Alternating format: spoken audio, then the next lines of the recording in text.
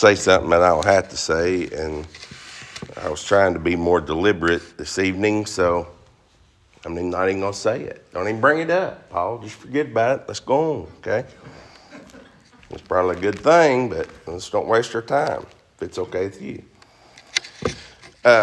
John 15. Did I mention that? John 15. I want you to hang your ribbon there. By the way, if you ever get your Bible recovered, if you'll tell the old boy that does it, or the gal that does it, stick me an extra ribbon or two in there. Well, they can put a whole handful in there for nothing. And so then you can have several of them. I'm writing you a couple of texts up here on the board.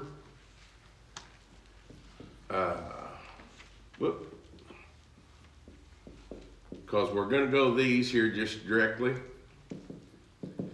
Oh, I don't know, verse 1, maybe 4 through 6, and about 19 or so. Now this might be, any of that might be off a little bit, but it'll get you on the right page, I think. And as we're dealing with here, as I've said before, as we're dealing with the Gospel of John, you can take a text and you can just go verse by verse by verse through the text.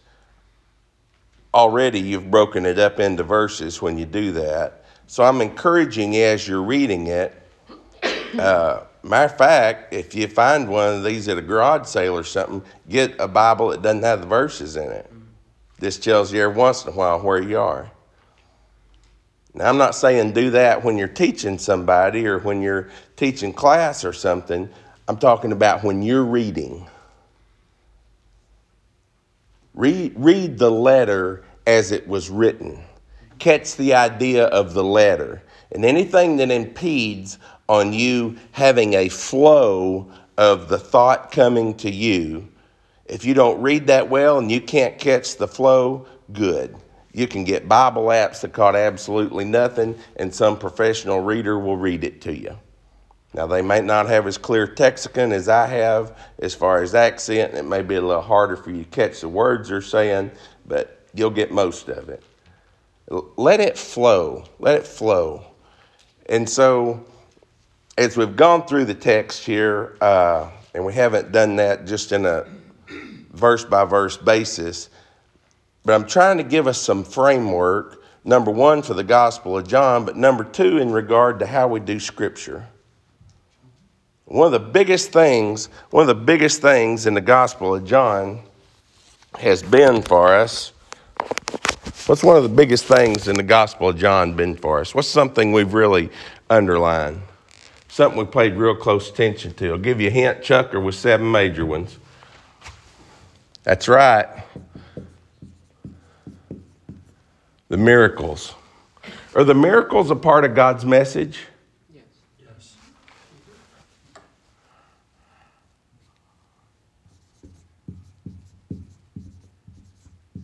They might not be all of it, and you know what? If you'll study them long enough and hard enough, they might just be. I don't know if he's got a lot to say that are not in those miracles. Maybe I don't understand them well enough. But those miracles unpack major principles about God and about his Son. Pay attention to that sort of thing. What's the worst thing we can do with Jesus? Go back over to John chapter 1. Along there about verse 10 or 11. John chapter 1. I'll wait till I hear a few pages quit turning. John chapter 1. Because everything he's going to say to us, he's going to say it on those first 18 verses. I'm trying to flesh a little bit of that out tonight. So, along there about verse 10 or so, though the world was made through him, the world did not recognize him. Well, he didn't come to the world. No, he did too. He did too. The Word became flesh and made his dwelling among us, he'll say in verse 14. No, he came here. And though the world was made through him, the world did not recognize him. He came to that which was his own, But his own, they would not receive him. Did he not do the miracles? In the midst of those who were his own, that's the Jewish nation, by the way. No, he did what nobody else could do. When you reject the miracles of Jesus, this has so many modern applications. Everybody wants Jesus to be, oh, he's a real nice guy, he's a good teacher, and he's a great philosopher and everything, but he didn't feed 15,000 people with 2 sardines and 5 tortillas. When you're going to reject the miracle, you're rejecting the message. Because there's not a message from God that Christianity is a code or system of religion and morality whereby you help yourself and you bootstrap yourself up. You'll know when you can help yourself, when you can put a chair in the center of the room, reach underneath the chair and lift yourself about 3 feet off the ground, hold yourself there. Now, when you can do that, I'll listen to what you got to offer yourself. But until you can do that, you can't help yourself. Our struggle is not against flesh and blood.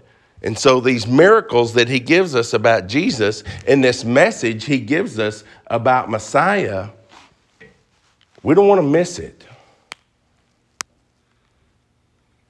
I've been listening to somebody read and talk about, I guess, the first thing he did in Cana of Galilee when he changed water to wine since 9 months before I was born. And it was a little longer after that till they taught me English and I could understand what somebody was saying. It was a little longer after that till I paid attention to what somebody was saying. And I guess if I lived to be 100, that might be one of the last things I listened to. But I ain't going to quit listening to it. Because every time I listen to it, what does it do with my mind? Remember this morning what we talked about? How long does it take to change somebody's mind? Just a few seconds. Evidently, you can get $30,000 or $100,000 out of somebody's bank account in 15 or 20 seconds. That's what the advertising world believes. Or you can get $10,000 out of nearly everybody's. No, that's how they don't do that because it doesn't work. It does to work. And I know we want to have these long periods of time where we got a nice glass of cool water and the lighting's just right and nobody's bothering us, nobody interrupts us, and we just open the Word of God and we just go into this examining, this meditative state, and it's just we're understanding and we're going, I understand that. And if you get those, and you get those in sections of 3 hours at a time, before God, be faithful with it and just get all over it. In the meantime, you can take little tiny indiscretionable moments of time. You can take 30 to 20 seconds at a whack, 90 seconds just on a real occasion once you develop the discipline, and you can consider these things and what God is saying and what God is offering and who Jesus is. It doesn't take 20 seconds to change your day because that's how long it takes to change your mind. And that's the first thing before you become a Christian you got to do. Acts 2:38, what's the first thing he told them to do? Is anybody going to become a Christian unless they repent? Change your mind. If you put it in English letters, it's meta, and I guess that would be nous, close as I could get it, I guess. It's compound word. Not all compound words do that in Greek just like they do English, but sometimes compound word means just what it says. It's a change of mind. Now, nearly every Bible class teacher I had growing up said, repenting is when you're headed down the road and then you turn around. That's not true at all. Turning around in the road is the fruit of repentance. It's not repentance.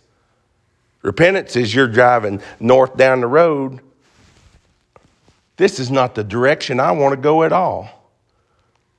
What did I just do? Changed my mind. I wasn't going north on accident. I was going north because that's the way to go. And I changed my mind. And when I came to myself, when I came to my senses, when it dawned on me, when I changed my mind, then I started trying to find a brake pedal or a brake handle or a spot to pull over. And that change of mind produced fruit. And I turned around and then I started going south. So there's all kinds of stuff available here for us. Okay, we're going to read a little. Well, you know what? We're going to come over here with me to Deuteronomy. We'll just start there. We'll come back to John 15. I'm just underlining to us as we're going through this, one of the reasons why I'm underlining how to read Scripture and that we think about it, and a point, let me make this clear. I kind of left this hanging. Has anybody in here ever practiced meditation? It's an Eastern deal, primarily. That's an Oriental deal. It's Eastern, it's not Western mindset. It's a discipline, brothers and sisters, and I suggest we adopt it. Because Psalm 1 said there's great blessing in it. Blessed is the man who meditates upon his word day and night. He's not walking around day and night with a Bible. He'd be running and stuff, couldn't do anything. But he's thinking about the simple truths of God's word. No matter what he's doing, he's got that working. And sometimes he stops what he's doing, even if it's just for a few seconds. You stop what you're doing and you just consider deeply. Consider deeply what God's offering. What is he offering? See, we sweep all this off the table real quick. Let's get down here to what we do. Let's stop that. God's not an American company about to lose out. God's eternal. And if he says what he says it to change our mind. How's it going to change our mind? We don't think about it. We don't need to get busy doing it. We need to get busy thinking about it. And if we think about it and it changes our mind, then put your seatbelt on. Put your seatbelt on, because it's scary you to death know what you do then. It'll scare us to death to figure out what on earth might we do. There's no telling. Because we think about him very much, we're going to fall in love with him. You just do. You think about him, we don't know anybody else like him. And so there's this connection with God's purpose and our thoughts. And I know nobody taught us that. Well, okay, that doesn't make it right. We've got to learn to meditate. Just sit down, and you don't need 3 hours. You need 30 seconds or 90 seconds. If you can find a quiet place, do it there. But if you can't, it's pretty quick. Once you get in the habit of it, once you sow the thought of it, once you reap an action from it, and once you turn that action into a habit, you can just turn the world off. If you don't believe me, ask my wife. She'll be over here talking to me, telling me all kind of important things. You know what I heard, Al? I didn't even know anybody was talking. I try not to do that with her. But if Jesus is talking, I'm going to take him. We have to consider what he says. It's very important. Look over here with me in Deuteronomy 18. I think I put 18 and 19 up there. We'll back up to 15. Well, let's back up to 14. That's a paragraph in mine. Deuteronomy 18. The nations you will dispossess. That's these people who have given themselves to gross idolatry. They're opposing God. They're creating themselves as God and turning their desires into their own God. And they've rejected that. And God's sending Israel to judge them, 7 nations. And by judge them, I mean wipe them out.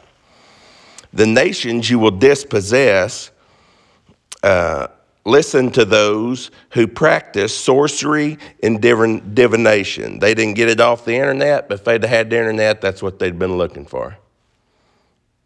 But as for you, the Lord your God has not permitted you to do so. Speaking of what you listen to, the Lord your God will raise up for you a prophet like me from among your own brothers.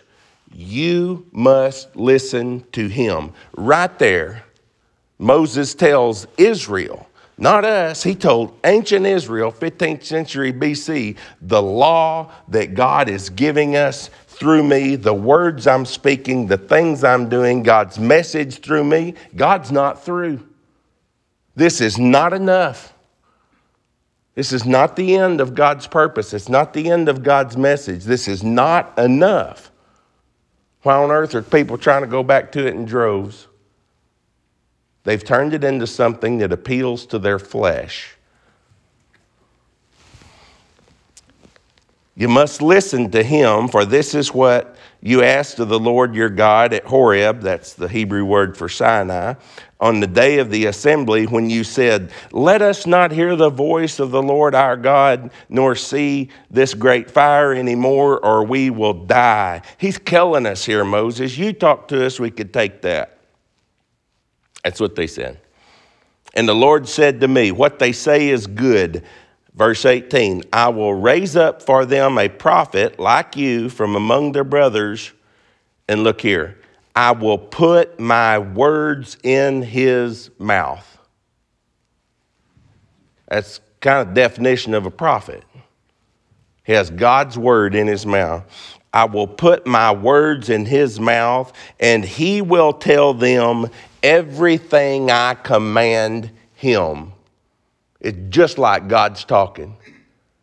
That's not going to scare everybody. We did that at the mountain. Not this time. This different covenant, this different message.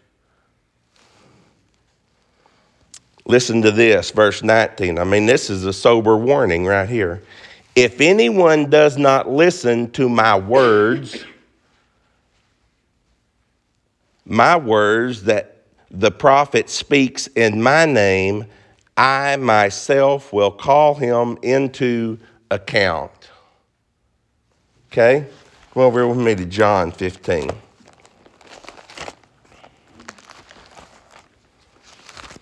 I guess I did this in reverse order. I couldn't make up my mind. I'm just trying to approach it in maybe a way you haven't because I want you to hear it.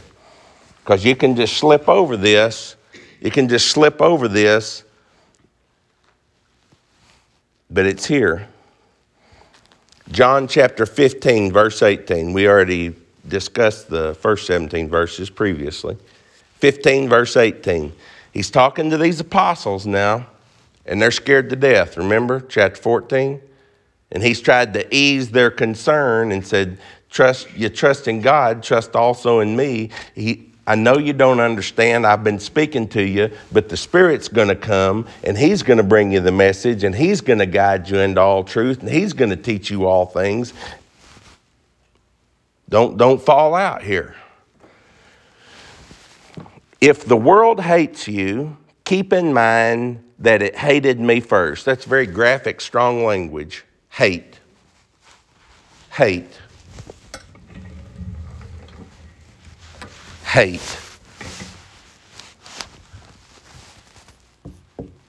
Is that a big word in our present day dialogue? Hate. Yeah. Has the world got a formula to rid us of it? It doesn't work, but they got one, and they're legislating more and more all the time. What they call hate. If the world hates you, keep in mind it hated me first. Here's the deal about the world, verse 19. If you belong to the world, it would love you as your own, as its own. If the world guided your mind and the world guided your thoughts and you belong to the world, then there wouldn't be any conflict between you and the world. As it is, you do not belong to the world, but I have chosen you out of the world. That is why the world hates you. Why is the world hating them? Why is the world hating Jesus? All he's doing is showing compassion. All he's doing is showing his identity. Yeah, but not just the things he does, it's more than that. That is why the world hates you. Remember the words I spoke to you. Is this what Moses talked about? You listen to every single word he says. You listen to my word. God said, you listen to my word I've put in his mouth. Remember the words I spoke to you. No servant is greater than his master. If they persecuted me, they will persecute you also. If they obeyed my teaching, they will obey yours also. They will treat you this way because of my name. Why does the world hate Jesus?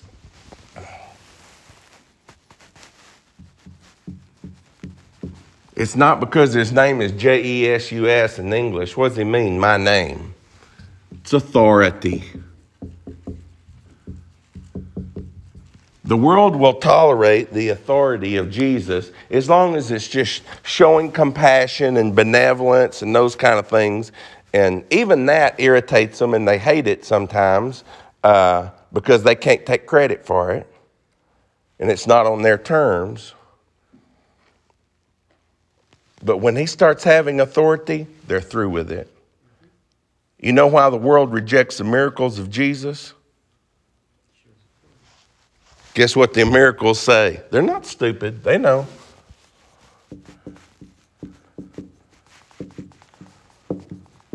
The miracles show his authority. He's not from around here.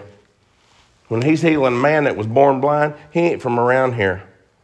He ain't going to live life on their terms. He's not going to foster what they're going to foster. He's not going to love what they're going to love because he is who he is. They don't like that. They treat you this way because of my name, for they do not know the one who sent me. Why are they going to hate you? Why are they going to persecute you? Because they are ignorant of God. Ignorant of God.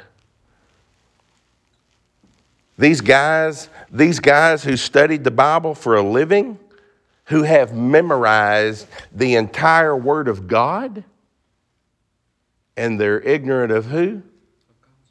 God. God. They pride themselves on submitting to what Moses said. Remember chapter 5, they're going to kill Jesus? Moses, we know God talked to Moses. As for you, we don't know where you come from. And then the guy born blind, and he gives him sight, and he said, this is amazing to me.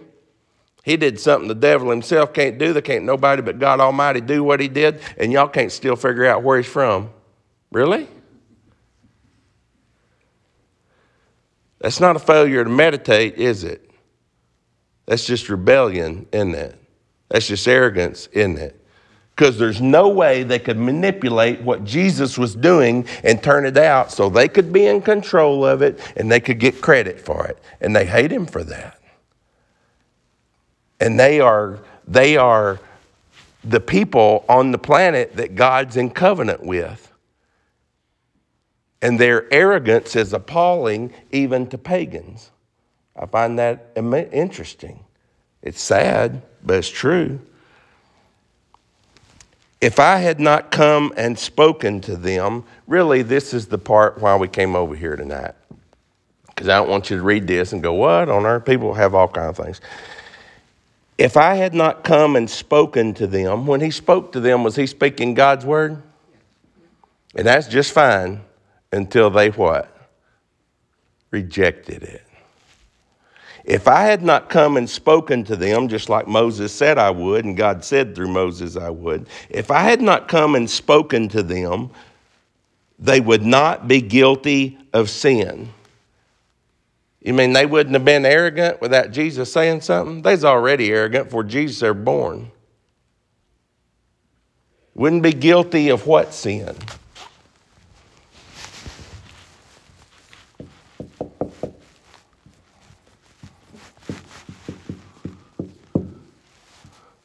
What was the sin they're guilty of? What did Moses tell them you better not do? You better not reject God's message. He didn't say you better understand every bit of it the first time you hear it. He said you better not reject it. You better listen to it. Listen to it. Think about it.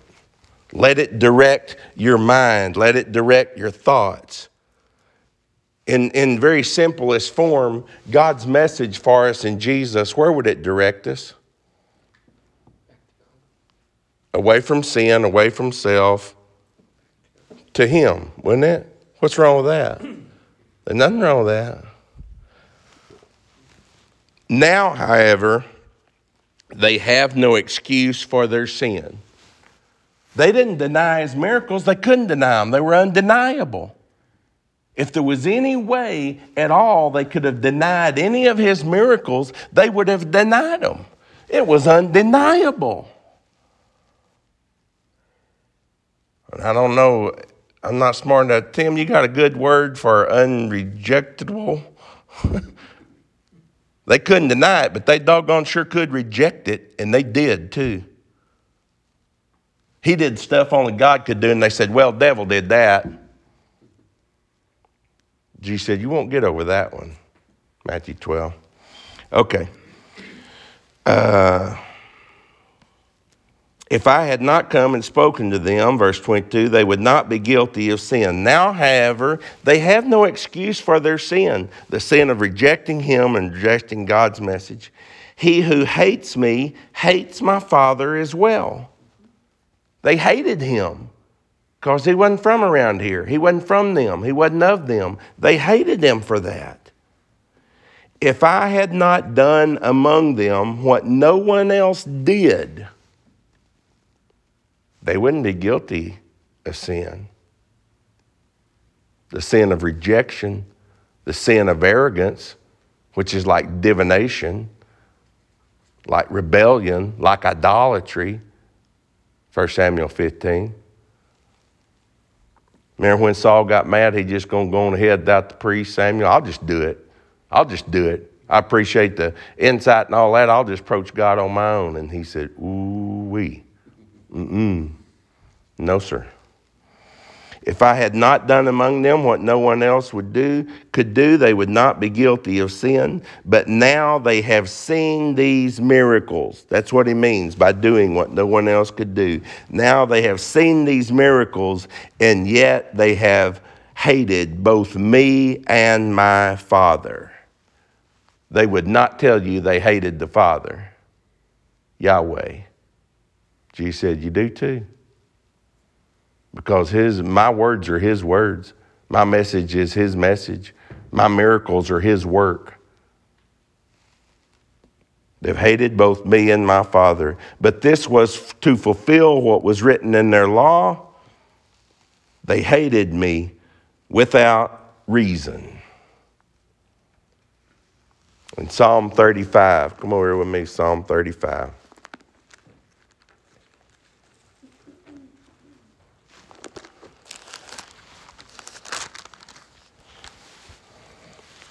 A Psalm of David, Psalm 35. Now, who was David? What office did he hold for God? I know he was a boy shepherd that killed a giant because he was just busy doing what his daddy told him to do and operating by the power of God. Oh, he was king, wasn't he? Every king Israel ever had was compared or examined and weighed the scale of justice for every king after that. He either rejected the ways of his father David or he walked in the ways of his father David. You read the Kings. That's what they're measured by. Jesus is the fulfillment of God's king.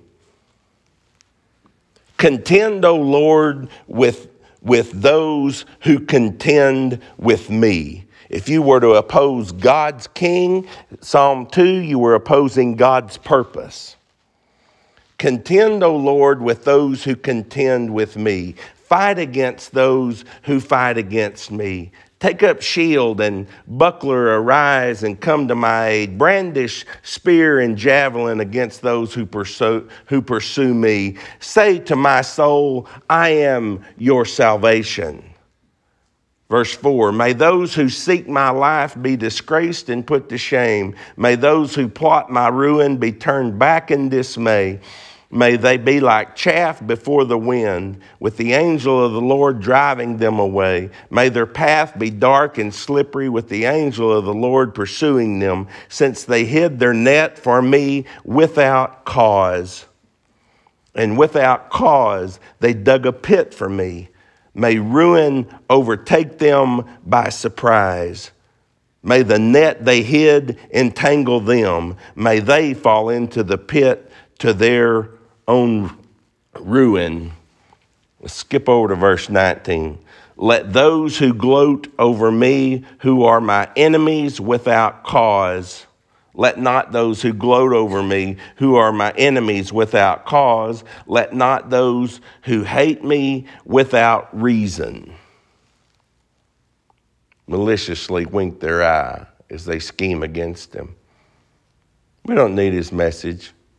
We don't need his power. We don't need his person. We'll deal with God on our own. You can't skip God's person. You can't skip God's king. You can't skip God's Messiah. You can't skip his Christ. You can't skip the words he says. You can't skip the work he does. Because in the words he said and in the work that he did, and for this firsthand for the Jewish nation, he came to that which was his own. He did the miracles, he brought the message, he did the teaching, and yet in general his own would not receive him. Yet. Besides but, that might be one of the biggest three-letter words in all Bible. I'll take those two as being bigger than sin. Yet, to all those who received him. Now you see why we talk about his message. Now you see why we talk about his miracles. Now you see why we talk about his person.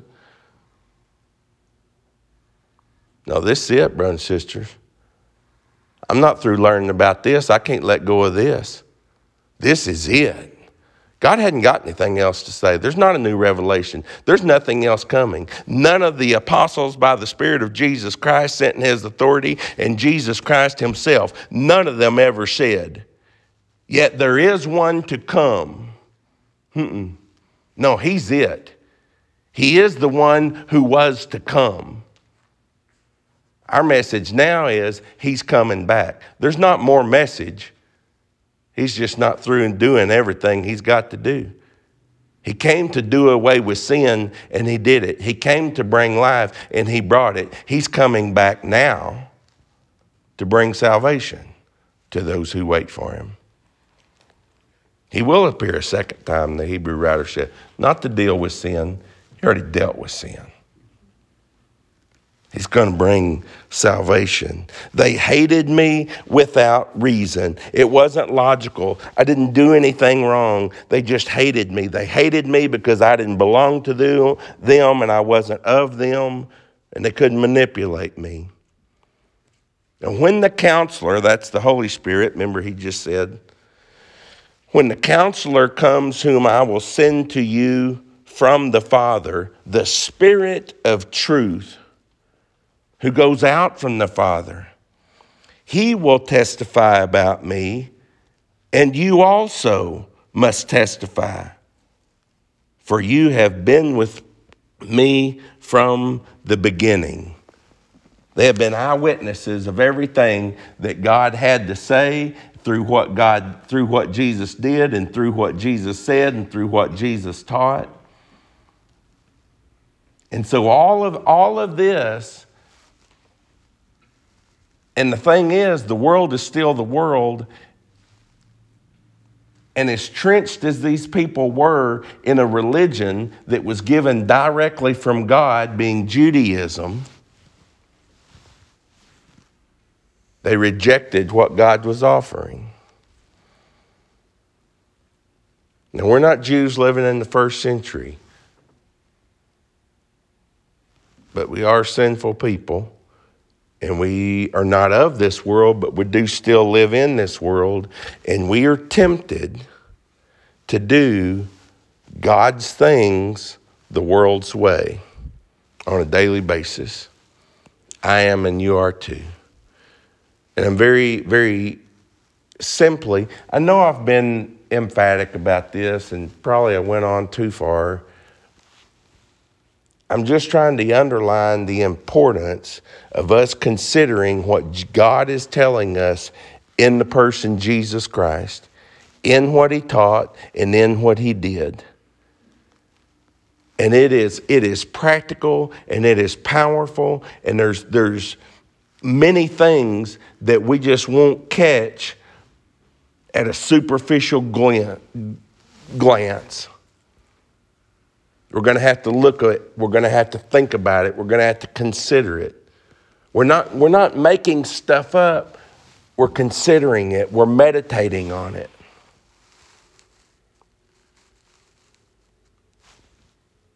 What manner of love has the Father lavished on us that we should be called his children? John said, and that is what we are. When we come to God with a long list of things that he needs to take care of in this temporary world, according to an appropriate time manner that we have set in our minds, why don't we just acknowledge that first? Lord, I've got a whole bunch of things I got you to deal with, and most of us got to do with money and possessions and stuff like that. But first thing, Father, I want to confess to you that you paid the price for me to enter your presence right now. And not only that, Father, but you paid the price. Yet to all received him, to those who believed in his name, he gave the right to become children of God. You sacrificed your son, Father. You shed his blood through the help of the Jews and with the help of wicked men. You put him to death. He offered himself. He was the great high priest, and he offered himself as a sacrifice to give you the right to call me a child. And that is exactly in the blood of Jesus, Father, what I am. And I, your child, come to you. Confess that, meditate on that, and then go ahead and pull out the long list of worldly things that God needs to do to satisfy your desires at any given point. I would to God, brother, I know to do that. I've known for 20 years probably to do that. I've been doing that for 20 years. But every now and then, I'm just a people. I never do run 98.6, about 97, but 97 degree temp, I get sidetracked. I get led astray. I don't want Chuck going hungry. He gets hungry, I want to feed him. He's hungry and I got food. There's an opportunity for me to show compassion and love and feed him. But there are things more important than that. He gets sick or hurt, I want to help him. But there's things more important than that in there. And those things don't penetrate my mind having a worldly point of view and listening to the world talk. You can't shut the world off. It's going to keep on talking, but we can tune it out. And when we tune into him, It's the same thing that happened this morning when y'all gave me control of your minds. All I got to do is open the book. Open it to the Gospel of John. You don't have to dive into Leviticus right now. Open it to the Gospel of John and let God tell you some truth, some absolute truth about Jesus. How powerful he is, how life-giving he is. All those miracles that he did, brothers and sisters, every one of them just simply make the point. He has the authority. He paid the price. He has the power. He has the desire to give you life. Not physical existence. He already did that. Life eternal. What does that look like? To bring you to God. And in his blood, he has brought us to God. We're not somewhere else. Charlie, that's where we are right now. We're either in his blood or we're not. In the blood of Jesus, where are we? With the Father. You can be with the Father and be playing around with something on the floor if we want to. Or we could be with the Father and be absolutely in awe of his presence and his power. Be encouraged by his promises. We just have to choose to go there. Let's pray. Almighty God and Father in heaven, we love you, Father, for who you are.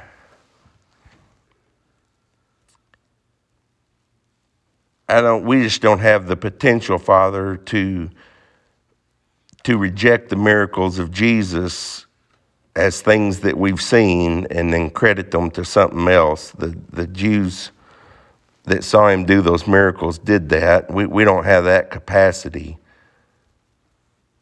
But we do have the capacity, Father, to read of their reality and just to let it slip through our fingers. We do have the capacity as sinful people, because that's what our flesh desires. We'll just take the commands Jesus gives through the apostles and we'll approve ourselves to God by what we do. And that'll never happen. It's not encouraging, it's frustrating and defeating and discouraging. We beat ourselves up when we fail. I understand that, Father. I'm probably worse about that than anybody. And the only hope, the only victory I've ever had over that, Father, is when I willingly choose to meditate upon and consider, most especially at those points in life, consider who Jesus is and what Jesus has done and what he has offered and what he has brought about in regard to my relationship with you. The only thing, Father, we have to fear is that which is greater than he is.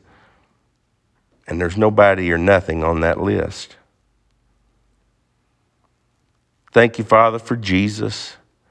Thank you for working the sin of the people who rejected him and rebelled against him and ignorantly hated him and you both. And you took, Father, what they did to him. You took what his enemies did to him, and you worked in that to accomplish your eternal purpose. You took what the devil thought would win the day, the death of Jesus, and you actually used that to bring about life eternal. And Jesus proved his power and authority over this world.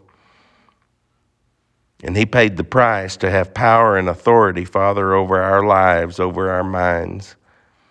Help us just to consider him, to consider his great love and faith in you, to consider, Father, your great love for us and what you have given us in your Son. Bless our consideration of him, our consideration of his message, Father. I don't think any of us who really understand who he is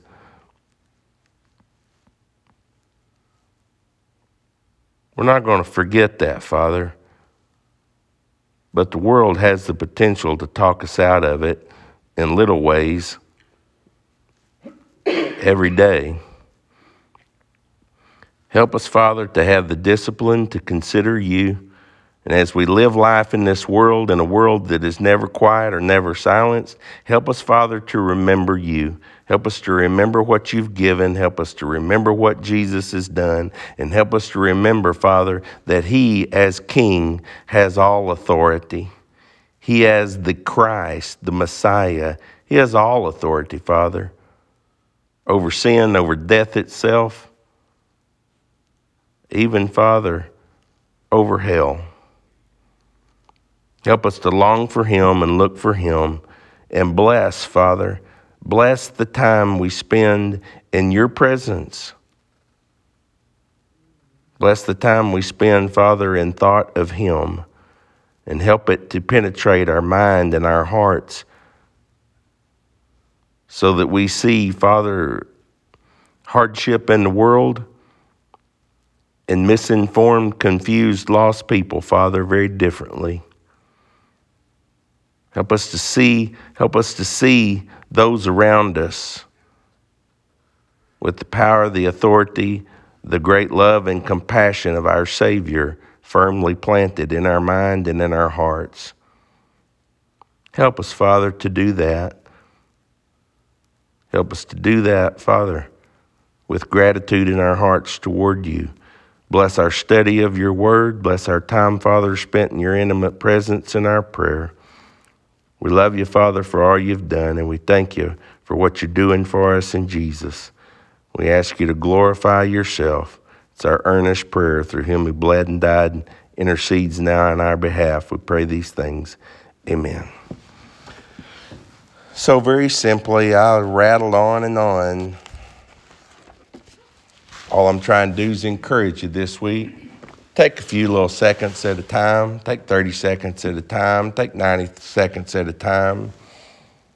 Consider some of the simple things we've looked at in the Gospel of John. Realize that in any of those things that John offers us about Jesus, there is rescue and redemption and direction and motivation and encouragement and help for the little things we face all day, every day in this world. God can't love you more than he does to give his own son. And his son didn't stay dead. He is the resurrection. And he defeated death and the grave and hell itself on your behalf. And he can't have more power or authority than he has. And he has all of power and authority. And he sits enthroned, not to show off, to help you and to help me. God would never refuse to help those who seek him, nor would we.